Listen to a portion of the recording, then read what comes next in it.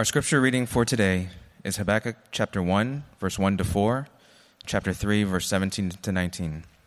Listen now to the word of the Lord. The oracle that Habakkuk the prophet saw. O Lord, how long shall I cry for help, and you will not hear? Or cry to you, violence, and you will not save? Why do you make me see iniquity, and why do you idly look at wrong? Destruction and violence are before me. Strife and contention arise. So the law is paralyzed, and justice never goes forth. For the wicked surround the righteous, so justice goes forth perverted.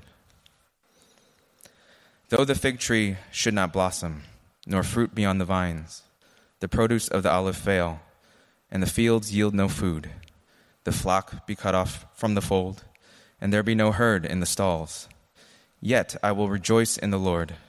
I will take joy in the God of my salvation. God, the Lord, is my strength. He makes me like the deers. He makes me tread on my high places. To the choir master with stringed instruments. This is the word of the Lord.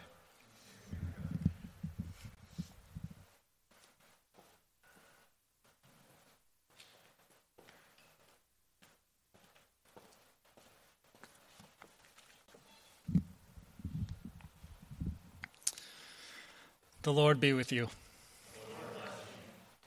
Please pray with me. Dear God, we come to you this day asking for your will and your word to enter our hearts. Let the words of your prophet Habakkuk speak to us so that we can draw closer to you. Amen. This week, as we continue in the narrative lectionary, following Pastor David's sermon a few weeks ago on Micah, we are coming back to the minor prophets and hearing from the prophet Habakkuk today. And although we won't be able to hear much else from the minor prophets within the narrative lectionary, they are full of very powerful and engaging words, and I would encourage you to explore them. But as I said, today we will be talking about Habakkuk. Now, as is the case with the other minor prophets, the works that are attributed to them are much shorter than the books of the major prophets like Ezekiel and Isaiah and Jeremiah. And in general, for most of the minor prophets, there isn't much information that we know about the person whose name bears the title of the book. With Habakkuk, there is a good deal of speculation about multiple details with these writings and with his own life. But the lack of historical and concrete details, both inside and outside of the text, make it difficult to pin things down. Additionally, similar to other prophets in this prophetic role, Habakkuk named injustices and observations that were unpleasant to hear. But despite however ill-received these words usually were, prophets were called by God to speak the truth that they saw. And Habakkuk was certainly no exception to that. But it is significant to note that not all prophets or the writings attributed to them called out the same things within society, nor did they do that in the same way. For example, as we heard last week from the temple sermon in Jeremiah, he says these words of God to the people. Has this house, which is called by my name, become a den of robbers in your eyes? Behold, I myself have seen it, declares the Lord. Similarly, in Isaiah, we hear another prophet criticize the people when saying, O sinful nation, a people laden with iniquity, offspring of evildoers, children who deal corruptly. They have forsaken the Lord. They have despised the Holy One of Israel. They are utterly estranged. In their time and respective situations, these prophets like Isaiah and Jeremiah had the job of admonishing the people for breaking their covenant with God. by violating this covenant relationship through the worshiping of other gods, allowing injustices to occur, and sometimes even perpetuating certain injustices for their own benefit, these prophets were there to remind the people of their God and to offer words of caution to bring them back into right relationship with God.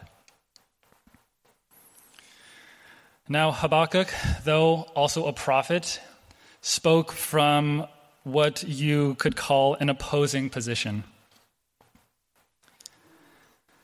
So if in this covenant relationship, most prophets were criticizing the people, and if we say that Habakkuk was taking an opposing position, then realistically, the only other party that he could direct this criticism toward would be God. And that is exactly what he did. The verses that we read this morning from chapter 1 are Habakkuk coming right at God and not really holding anything back. In verse 2, he says, "O Lord, how long shall I cry for help and you will not hear? Or cry to you violence and you will not save?" It makes sense that Habakkuk would use the word violence here because the word in Hebrew could also be translated as cruelty or injustice, and it implies a chaos within society or a divergence from how things should be. And I can only imagine the amount of attitude with which Habakkuk would say this to God, to not so subtly imply that God is not listening or does not care about Habakkuk's painful cries of injustice. In the rest of this first chapter, as well as parts of the other chapters, Habakkuk and God have a back and forth about the state of society. And in this discourse, most of the prophet's words fall under the genre of poems of lament. Now, since poems of lament are key to understanding this passage, as well as being a common genre in the Old Testament, and since this is one of the few, if not only, times that we will encounter poems of lament in the narrative lectionary, I wanted to spend time talking about them this morning. And it's just in time for the holidays, too. So, if you're not familiar, poems of lament are a very common genre in the Old Testament. In fact, in the Psalms, there are more that are categorized as Psalms of lament than are the ones categorized as Psalms of praise. And in fact, the Psalms of lament actually make up more than 1/3 of the book of Psalms. But despite this, most people are more likely familiar with hearing messages like Psalm 95, which says, "O come, let us sing to the Lord, let us make a joyful noise to the rock of our salvation." Overhearing things like Psalm 13, which says, "How long, O Lord, will you forget me forever? How long will you hide your face from me? How long must I bear pain in my soul and have sorrow in my heart all day long?"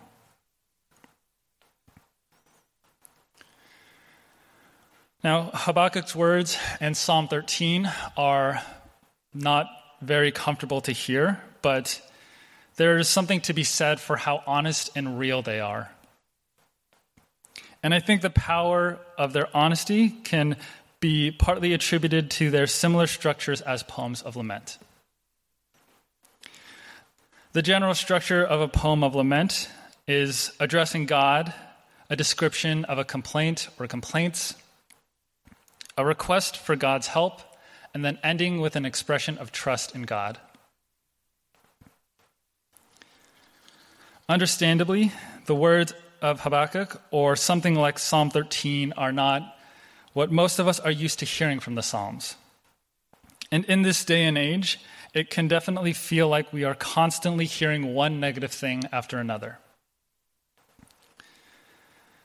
Because of this fairly constant negativity, some people think that the only or the best move that we can take is to overwhelmingly focus on the positive parts of stories. But it is extremely important that whether we are reading these lament poems or talking with someone about their own laments and grief, that we don't skip or rush any steps. Now, I'm not trying to argue that positive talk is a bad move, and I'm not trying to turn this into a glass half empty versus glass half full type of conversation.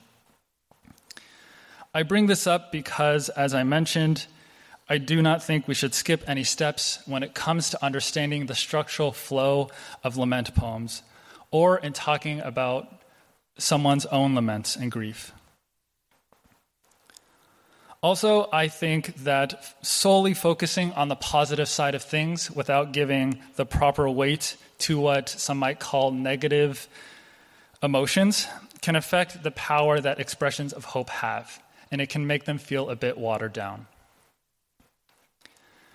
Biblical scholar Kathleen O'Connor has said, "Truth does not exist if pain cannot speak, nor is worship truthful if pain must be excluded."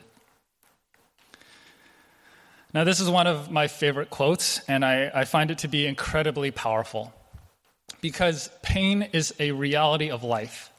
And whether or not we acknowledge it, to deny the existence of pain is to deny a very real part of life itself. While there are many terrible events that happen in the Bible, the feelings and responses of the people that are affected, despite how terrible or negative they may be, are also part of the story. Just like Habakkuk's words here.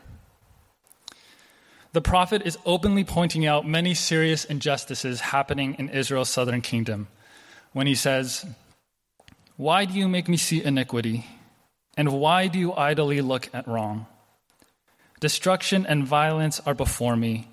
Strife and contention arise. So the law is paralyzed and justice never goes forth. For the wicked surround the righteous, so justice goes forth perverted." These words by the prophet to God in the first chapter are addressing the reality of pain and suffering taking place at that time and in that region. And in doing so, Habakkuk is living into his call and his responsibility as a prophet to speak the truth that he sees.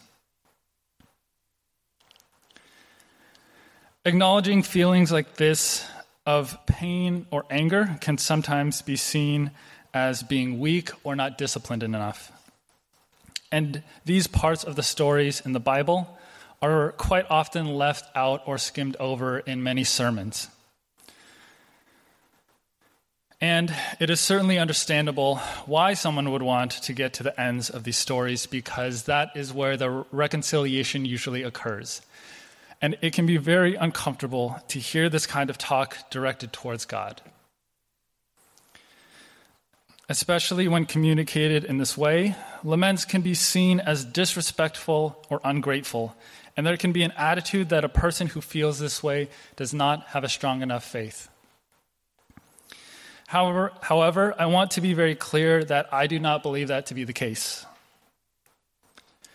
Laments do nothing to dismiss or push away feelings of pain. And I believe that they, at their core, are faithful acts of prayer. I would go even further as to say that lamenting is a necessary part of a healthy and rich relationship with God. To lament is to intentionally and to honestly pray. It is a moment of being faithful in the midst of darkness and doubt. It is coming to God with our whole selves, with all of our fears and frustrations, with all of our scrapes and bruises and scars when we are at our lowest point, and to choose to pray. Even outside of Scripture, the importance of acknowledging pain can be seen in something like the 5 stages of grief, in which denial is the first step in processing grief, whereas anger, bargaining, and depression are the steps that move one closer to acceptance. Similarly, in lamenting, we are able to work towards acceptance and ultimately towards healing by recognizing the pain and suffering and trauma that has taken place in our own lives and in the world. Now, so far, I have said a lot about the first two parts of the structure of a lament poem, and now we come to the last two parts, a request for help and an expression of trust in God. Looking back to where we started, I wouldn't blame you if you weren't sure how the feelings of Habakkuk were going to turn around. After all, Psalm 13 is only 6 verses long, with Habakkuk only being 56, and so there isn't a lot of room to work with here as there is in other books. But even in the shorter length of this writing, there is still time dedicated to each step of this process. And so these poems can flow naturally to their conclusion. In David's Psalm 13, after the first two verses that we heard, which address God and name a complaint, the next two offer a request for help based off of that complaint. And the final verse expresses this: "But I trusted in your steadfast love. My heart shall rejoice in your salvation."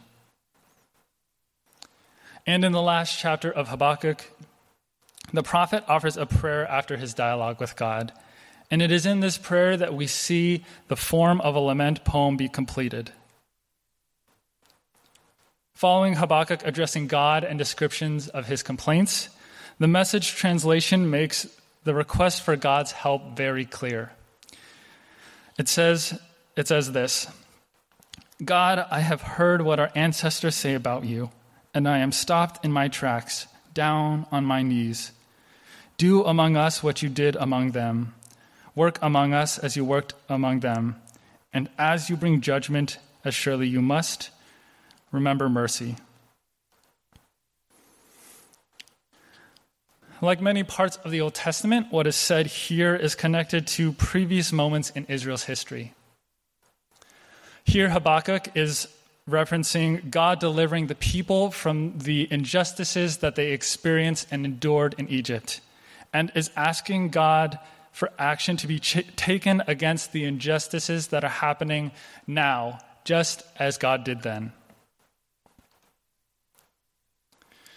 When you look back to the beginning of the first chapter, when Habakkuk accused God of not listening to or doing anything about all the terrible things going on, even him asking God for help in this prayer is a pretty dramatic change in tone.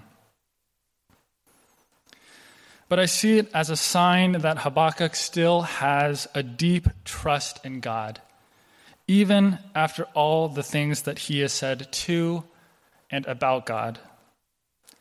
And I don't think that this request for help invalidates what he said at the beginning, because, as I hopefully have mentioned before, it is part of the process.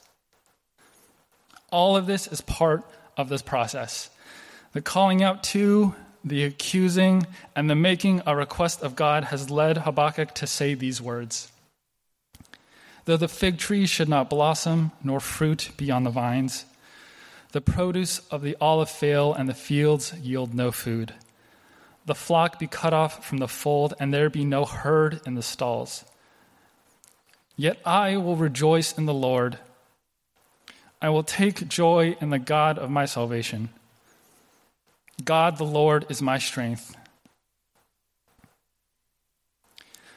To me, this shows the strength of Habakkuk's faith. It is not in spite of what is going on or what he said before, but in light of these things that he is able to still have faith.